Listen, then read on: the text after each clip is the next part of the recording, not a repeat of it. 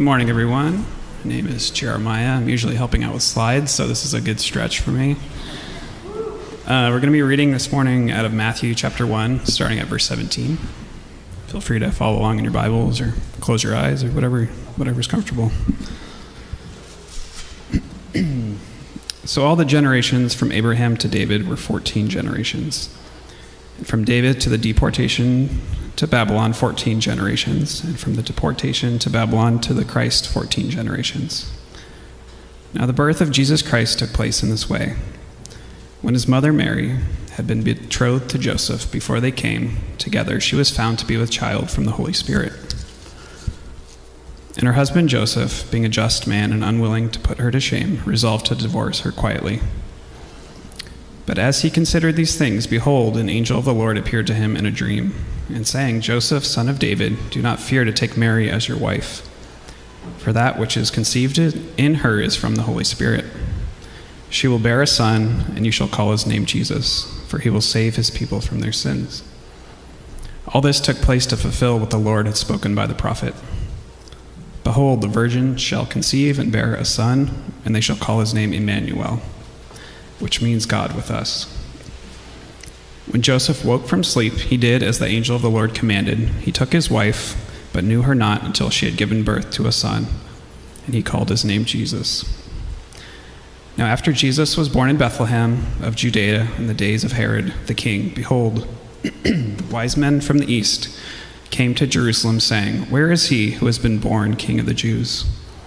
For we saw his star when it rose, and have come to worship him. When Herod the king heard this, he was troubled, and all Jerusalem with him. And assembling all of the chief priests and scribes of the people, he inquired of them where the Christ was to be born. They told him, In Bethlehem of Judea, for so it is written by the prophet. And you, O Bethlehem, in the land of Judah, and are by no means least among the rulers of Judah. For from you shall come a ruler who will shepherd my people Israel. Then Herod summoned the wise men secretly and ascertained from them what time the star had appeared, and he sent them to Bethlehem, saying, Go and search diligently for the child. For when you have found him, bring me word that I may too come and worship him. After listening to the king, they went on their way, and behold, the star that they had seen when it rose went before them until it came to rest over the place where the child was. When they saw the star, they rejoiced exceedingly with great joy. And going into the house, they saw the child with Mary, his mother, and they fell down and worshipped him. Then, opening their treasures, they offered him gifts, gold and frankincense and myrrh.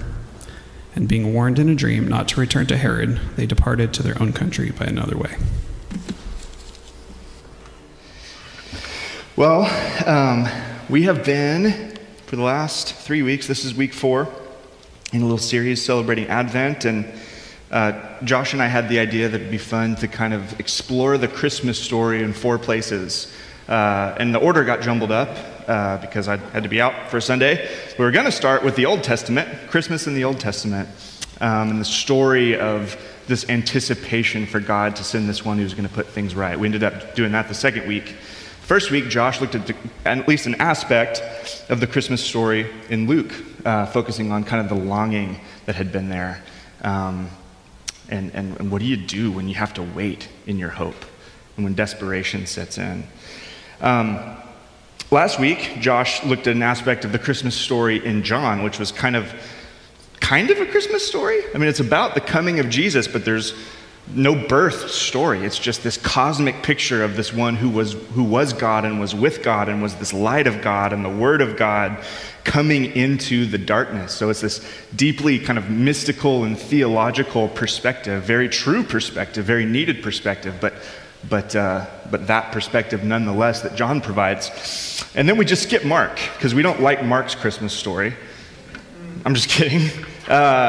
Mark literally, if John is a stretch, Mark literally has no Christmas story. I don't know if you recall, when we started the Gospel according to Mark, it just kind of starts with an announcement. Jesus is the Son of God, and then you're off to John the Baptist. Jesus is an adult, Jesus gets baptized. So Mark just couldn't care less about any of this Advent stuff. No, that's not true, of course. But didn't serve the purposes of the narrative he was writing about Jesus and what he wanted to bring out into the fore. So that's why there's no Mark in this series. That leaves us with Matthew today. Matthew today. And in some ways, Matthew is, or maybe Luke just as much, but certainly Matthew on its own right, really does an amazing job of kind of picking up all those themes that we talked about from the Old Testament and showing Jesus as the fulfillment of them.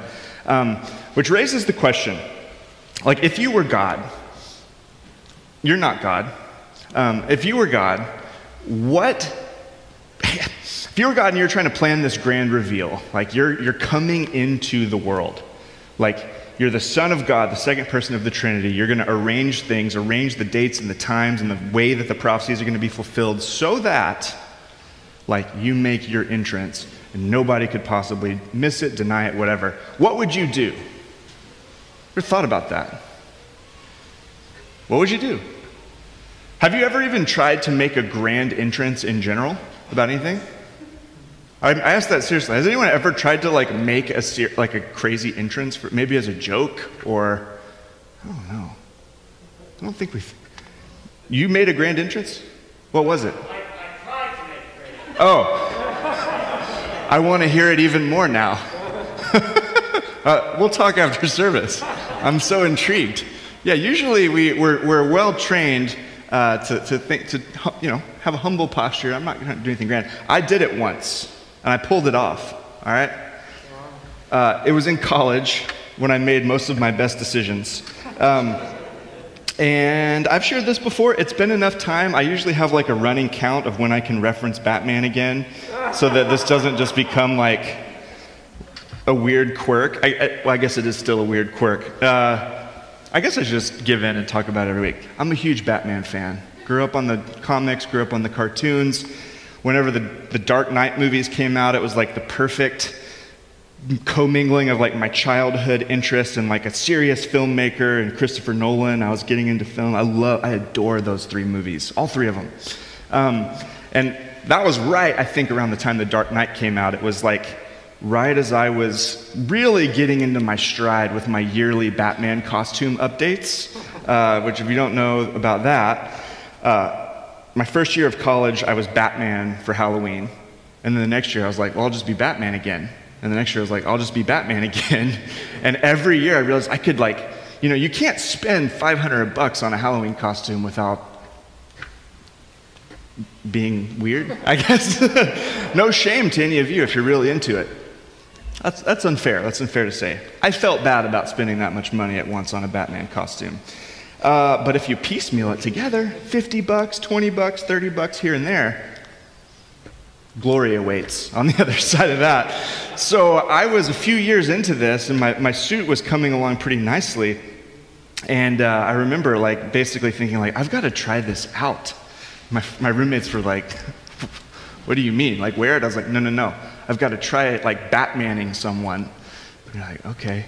So we had this scheme where at our college house, we had this little roof you could climb up onto. So one evening, this was nowhere near Halloween. This was probably in the dead of summer, mid-July.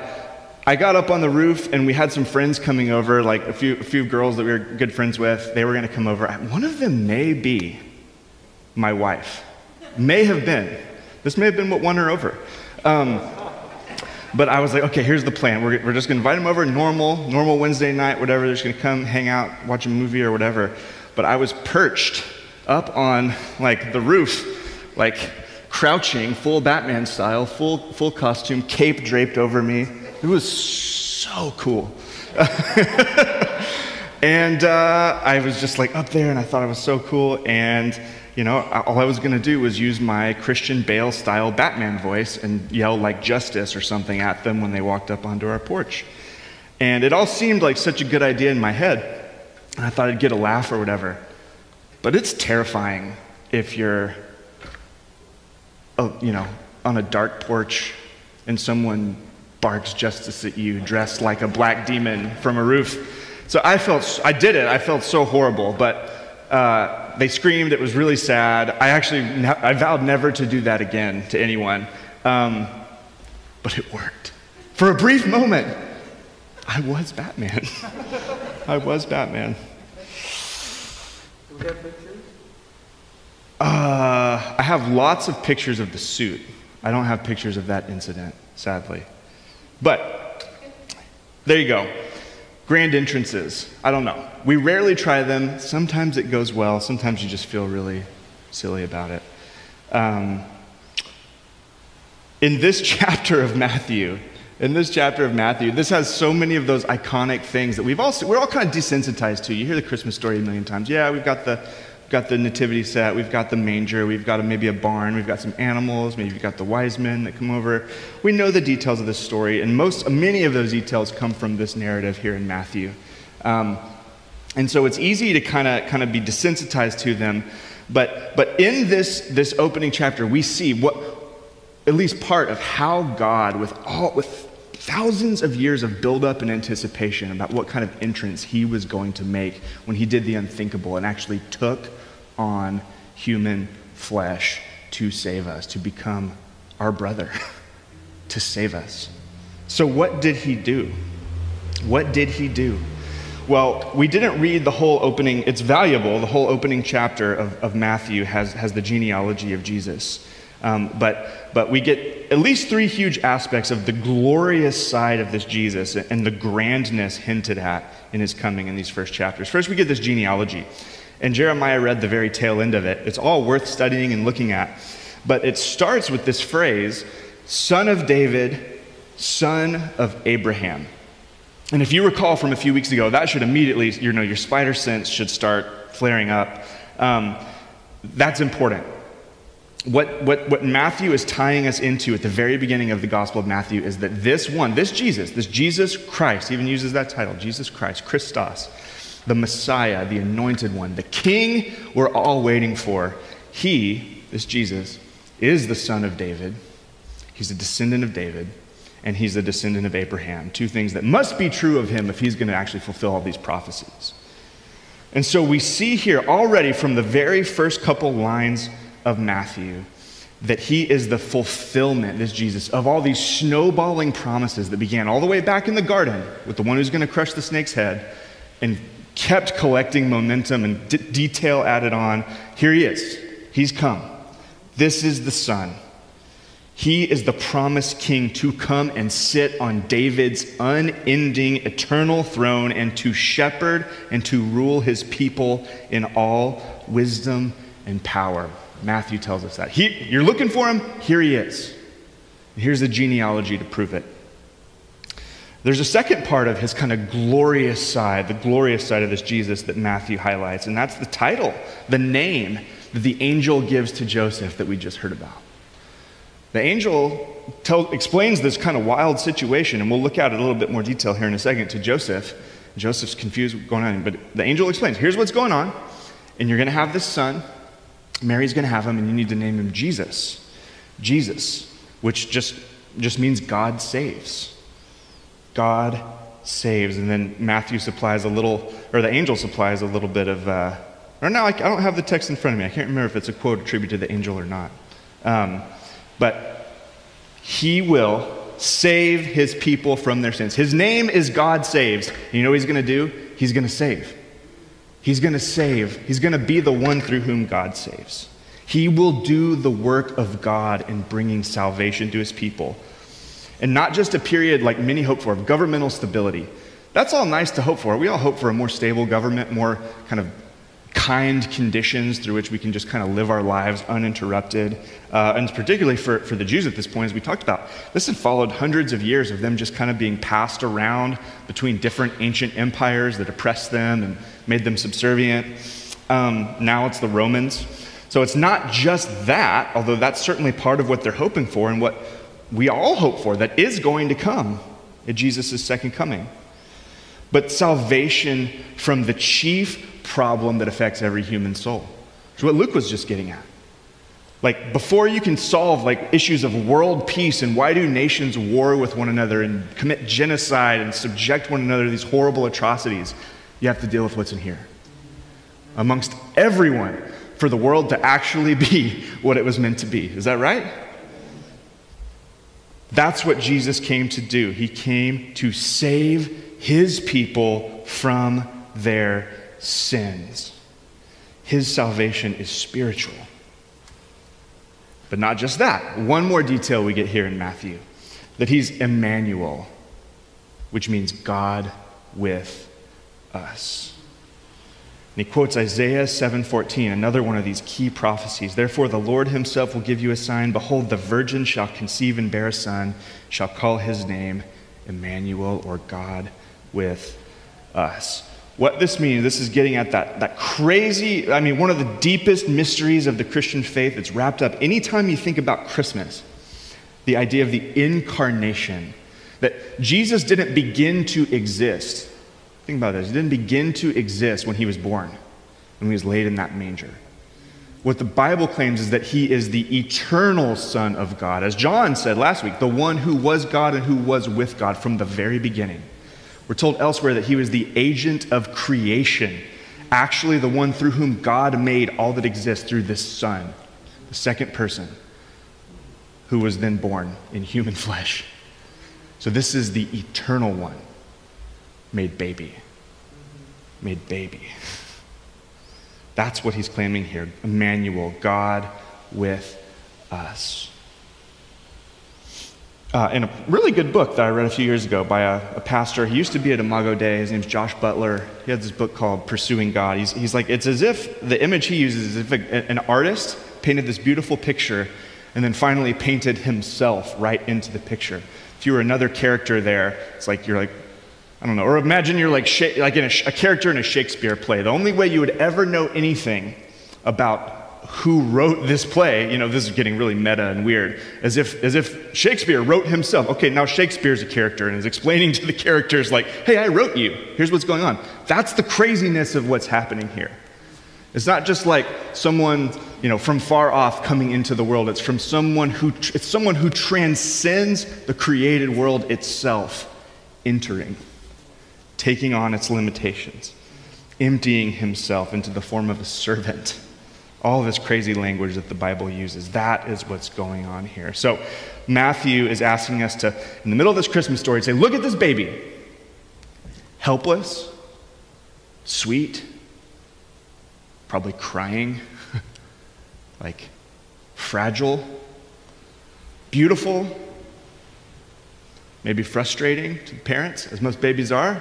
Mary and Joseph not sleeping. It's a real baby. It's a real baby.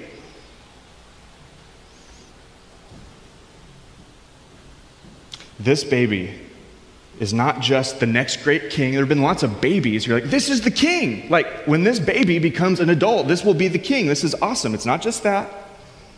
It's not just a man delegated by God, even. This little infant is God. God.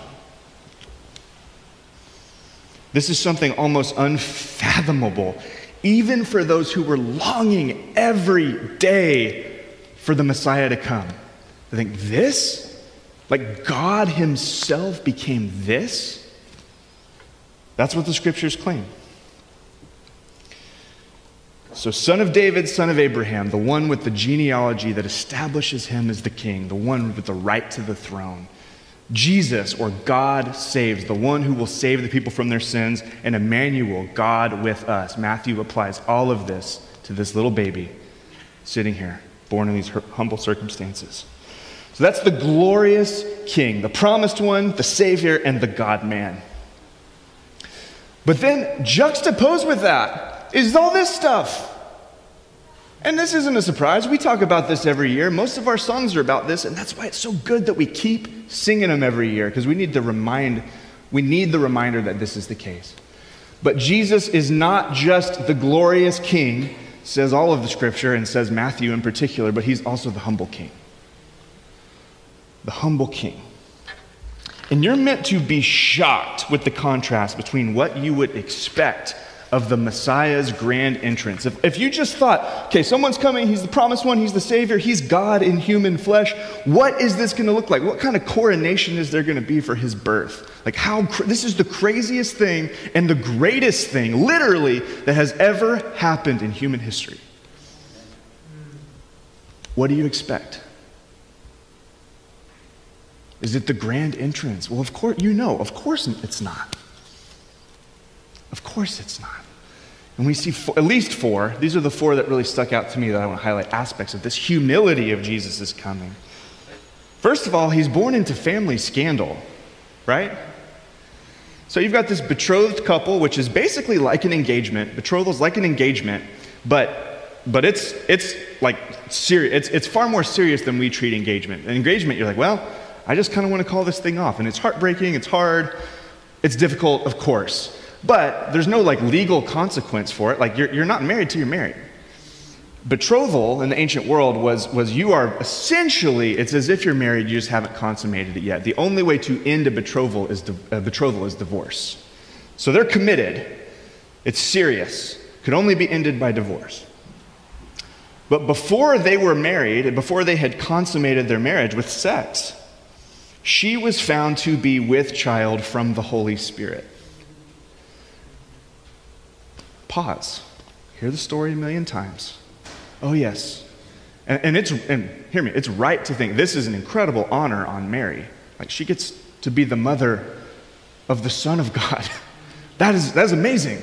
But also, it is also fair to say, like, what terror, what complexity, what, like, disequilibrizing, like, kind of thing is going on here. What was she feeling?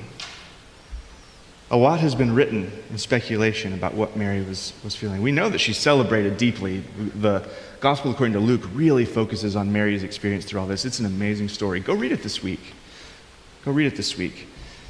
But also, there is real human drama here. What would you do if you were Mary? What would you do if you were Joseph?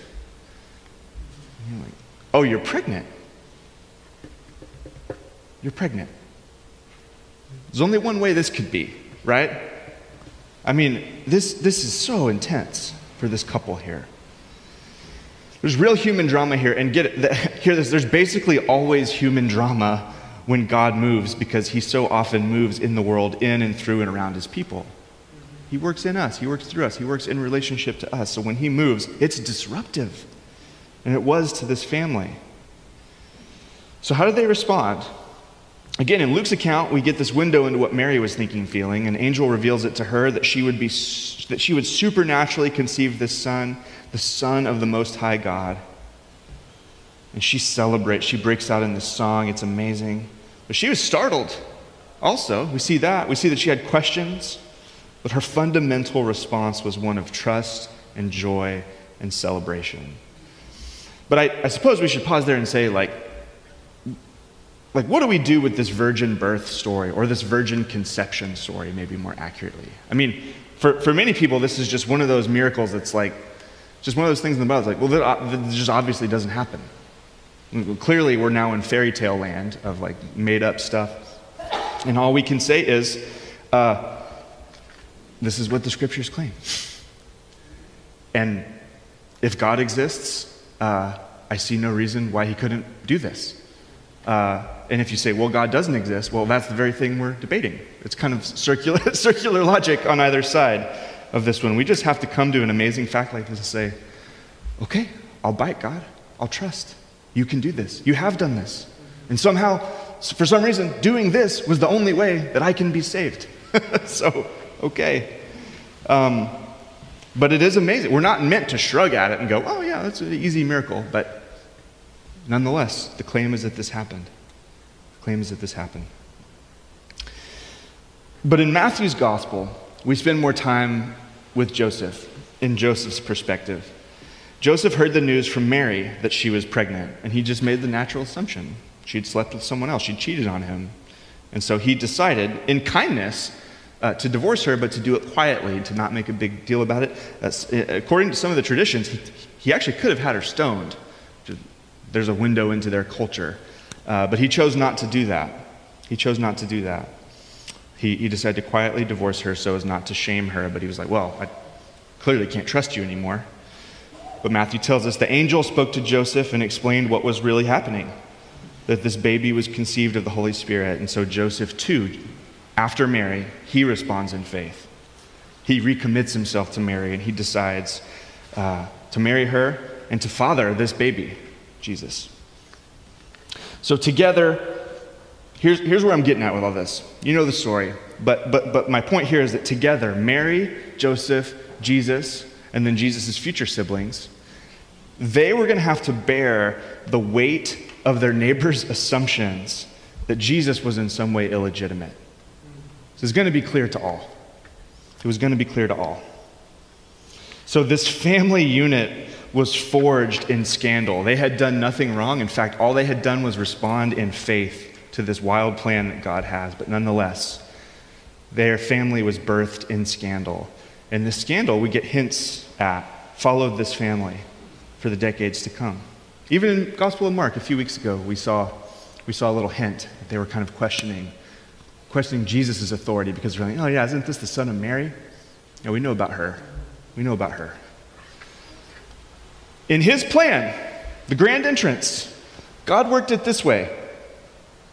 The Messiah would be born into family scandal. Let's keep going. Second, he's the son of Abraham, son of David, yes, but he's from an imperfect pedigree, quite intentionally so. And Matthew highlights it for us. We aren't shocked when we read the genealogy, and I know we didn't just read it together, but there are 5 women in this genealogy, and none of us would be shocked to hear that. Cool, I want to know who his mothers were, his grandmothers, his great-grandmothers, so on. But in ancient culture, this would be shocking. This would be shocking. You probably heard this before. In these kinds of patriarchal cultures, women were basically never included in these genealogical lists. You would never include a woman because the point of these lists is to establish kind of authority, establish credentials, and women don't give you any of that in this culture. Tragically, but that's the way that it was.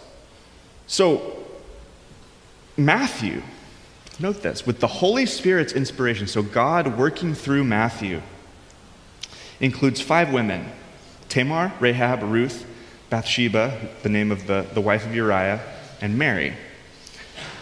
And it's not just that they're women either, because there are more women than this, of course. Like every one of these fathers mentioned had someone with whom they conceived their child.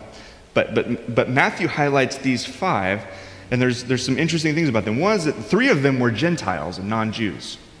So immediately to the Jewish reader, you hear about Rahab, you're like, oh, that's that Canaanite prostitute from that well-known story.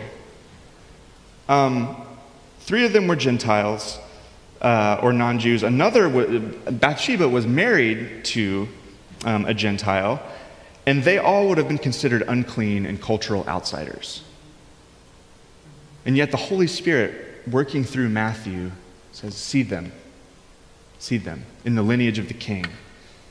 3 of them were involved in serious scandals or had extremely dark blots on their resumes. Some of their stories will kind of make your stomach churn if you go back, and I encourage you to, especially if you're studying the Bible, you see genealogies like this, go. The author wants you to see the significance of each of these names. Go chase it down and say, what does this tell me about Jesus? We're not going to have time for it today. All this to say, 3 of them were involved in serious scandal or had dark blots on their resumes. This is powerful shorthand to tell us that Jesus came to identify with the sinner and the outsider. And that whatever your hierarchy of value is in terms of what makes people valuable, what people can add to your resume, what kinds of people are worth associating with or not, right there in that genealogy with the inclusion of these women in particular, Matthew is saying, and the Holy Spirit of God is saying, drop it. It doesn't apply in God's kingdom. It doesn't apply to the king. It doesn't apply to the king. Though many people would be ashamed to have some of these names associated with them, Jesus is not. In God's power, his sovereign working of history, he has already welcomed these women into his family, the family of the Messiah. You see that? That's what we're to take from this. They're already welcomed into his family. Don't miss it. Number 3, he was born in the sticks. He was born out in the sticks. Bethlehem, To us, Bethlehem seems loaded with significance because you hear about Bethlehem every time you think about Christmas. Oh, yes, Bethlehem. That's probably in fulfillment of some great prophecy. And yes, it was. We see it fulfills a prophecy from the book of Malachi. But nonetheless, it's Nowheresville. The significant thing about Bethlehem was that David was from there. Well, that's important. But it was significant that David was born there because it was Nowheresville. That's why David was such a shocking pick for king. It's like, oh, he's not from a great place. He's not from Jerusalem. He's not from a place of notoriety. He's just this shepherd boy hanging out with sheep from Bethlehem. Why would he be the king? There would be another king like David, though, a better David, who is also going to be born in Bethlehem. But you know what? Just like David, he's going to be born in humble circumstances. There's a little town barely worth mentioning, except for the fact that this little David had been born there as well. The gospel, according to Luke, tells us there were no private rooms available. And this is one of those things, sometimes like all this cultural kind of stuff builds up around the Bible stories, and you kind of assume that it's there in the text. All we know is that there was no private room available. That when it says there was no room at the inn in many of our English translations, that word inn could mean like just a home, like a private residence. So they didn't have a guest room available. Could be an inn, like there wasn't one of many kind of commercial rooms available. Or it could mean something else. We don't really know exactly. The details are sparse. But we know that they had to lay Jesus in a manger or a feeding trough. There's no crib, there's no formal bedding for this baby. They just have to put him there. And so that leads us to assume, maybe this was in a barn. That's possible. Maybe it was actually outside under open sky. That's possible as well. Or maybe it was in a really poor house where the animals actually lived with the people, as was common sometimes. We don't know. So sometimes we've got all these pictures in our head that kind of fill in those details, and maybe they're right, maybe they're wrong. It doesn't ultimately matter. The heart of what all those get at is the same. This is humility. The Son, the King, God in human flesh, the one who's saving people from their sins, the Son of David, the Son of Abraham, he is laid in a feeding trough. That's where he's placed. That's where his family spends their first nights together as a family of three. And then finally, he was born under the threat of death. We get just a hint at it. We see that Herod, the king, kind of this puppet king who's over Israel at the time, in conjunction with the Roman Empire, he doesn't like that this Jesus has been born. And we see him being really sly. Oh, tell me about where the king's going to be born. Where was that going to happen again?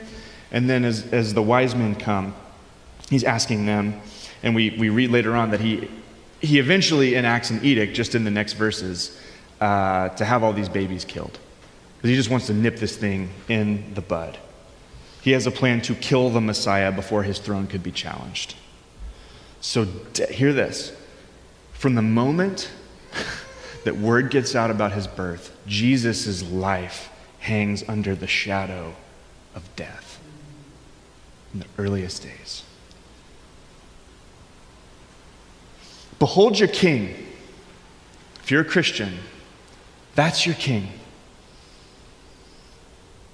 This is the glorious one.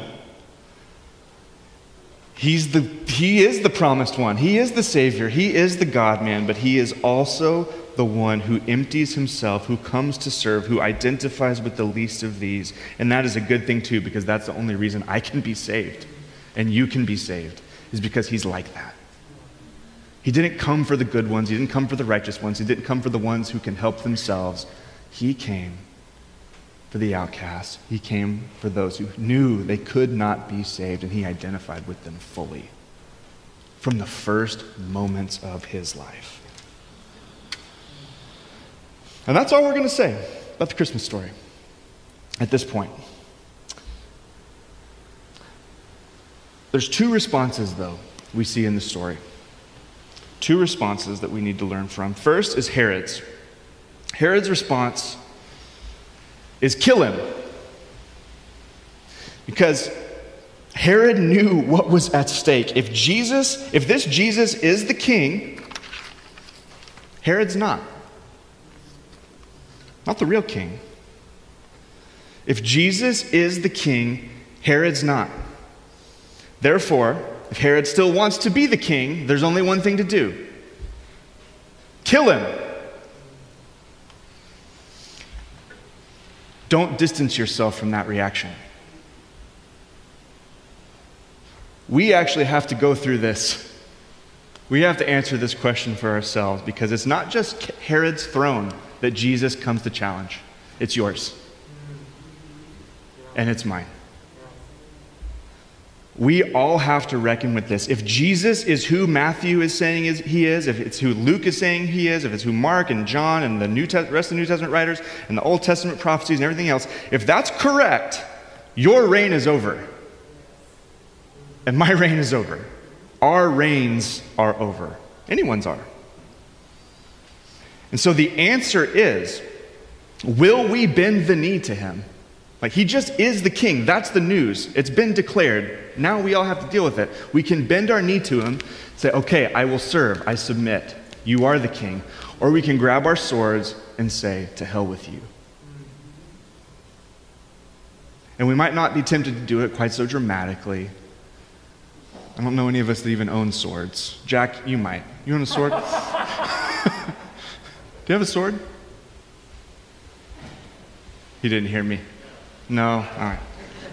It just seems like the kind of cool thing you would have. So, does anybody own a sword? I know we've got weapons, though. I have a pretty epic pocket knife on my nightstand. We have to decide, do you bend the knee or do you take up arms and say, your life, not mine?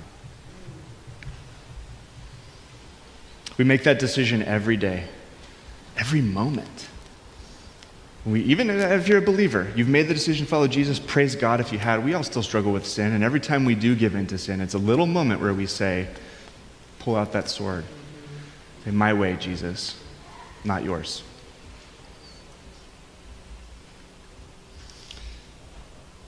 There's another response, though. We already saw it in Mary. We already saw it in Joseph. And then we see it in these mysterious guys from the east. The wise men is how it's translated in some translations. Probably the better translation, some of your Bibles will have it, is the Magi. They were these kind of enigmatic, almost fortune tellers. They're like astrologers from perhaps Persia, somewhere east of Israel.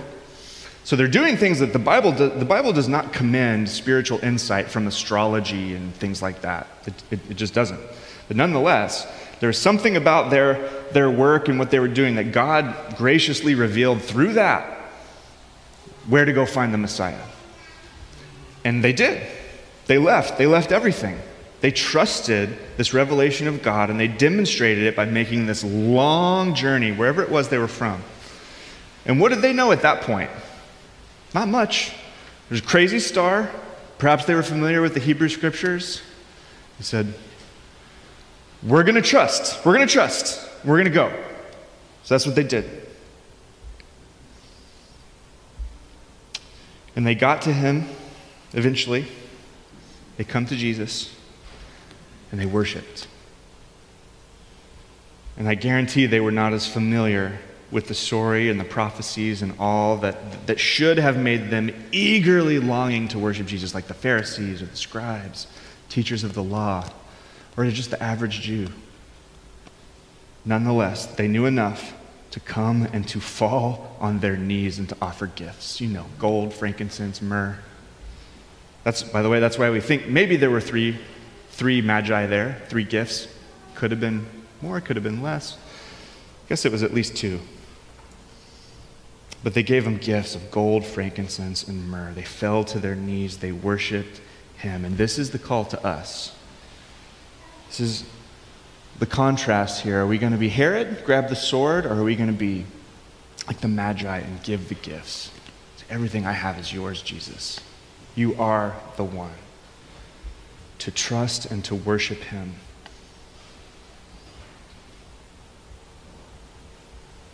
So that's our king.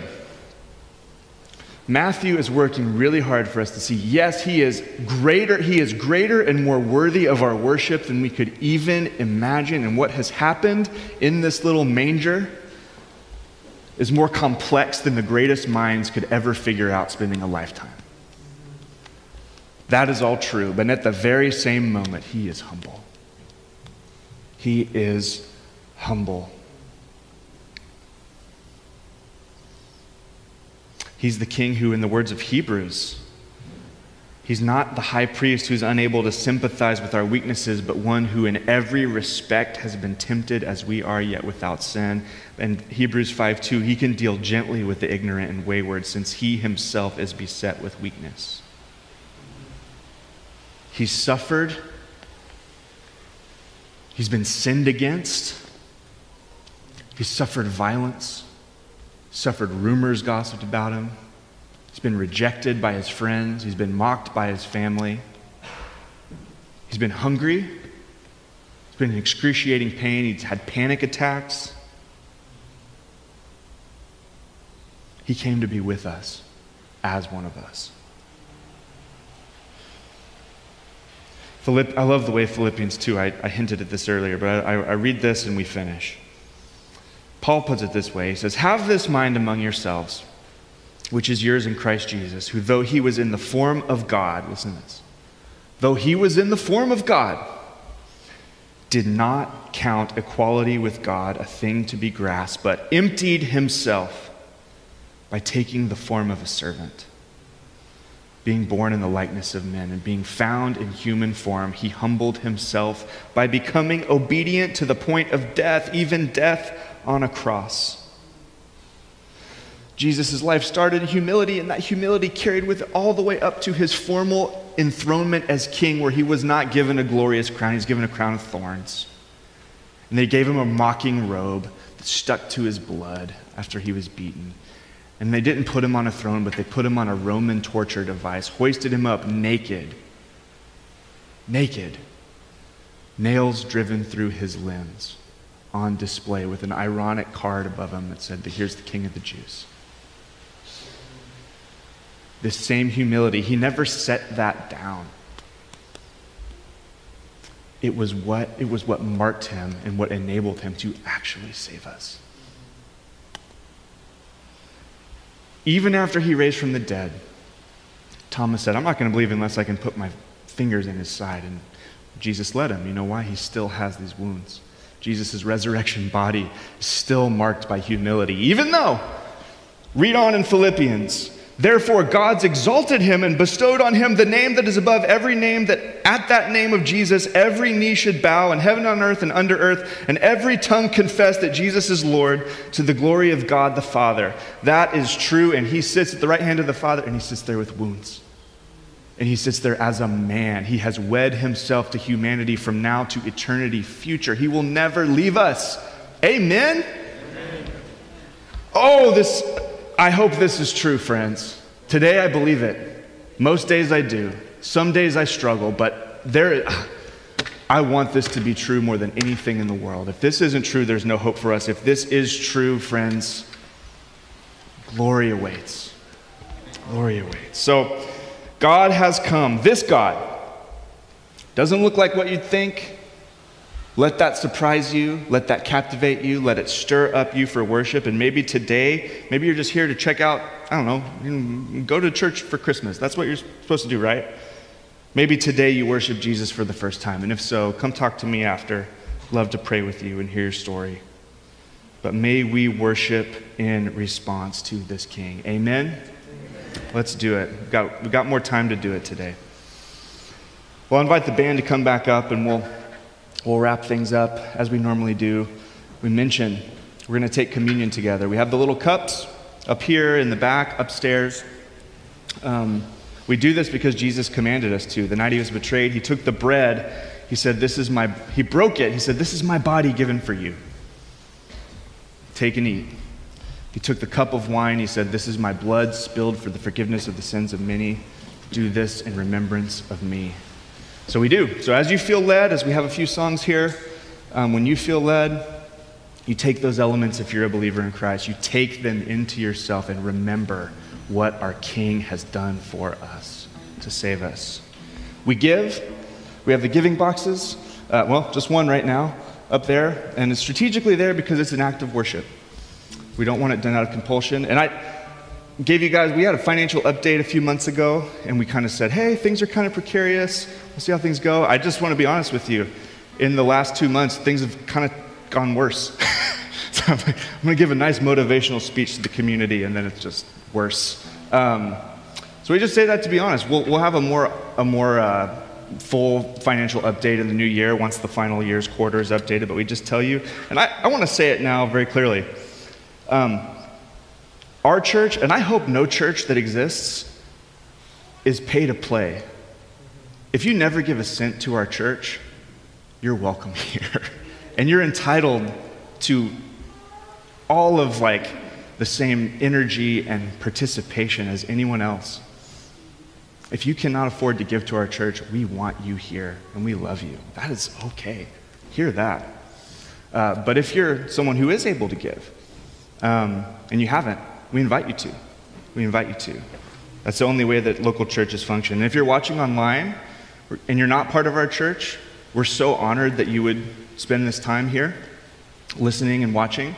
But if you are a part of a local church somewhere, you should give to them. not us, but give to them to support the work and ministry that they're doing. So I just say that candidly. We're probably never going to be a church that belabors that point, but we just want to share with the family. Things got a little bit scary over this last quarter financially for us, and just be honest about it. And we'll do what we have to do into the next year, but thought you should know. And we'll share more about that. But I say that at the same time, whether or not you can give or you can't, worship with us, be a part of this, know that you're a valued and loved member of this community. Sound good? All right. Let's worship the King.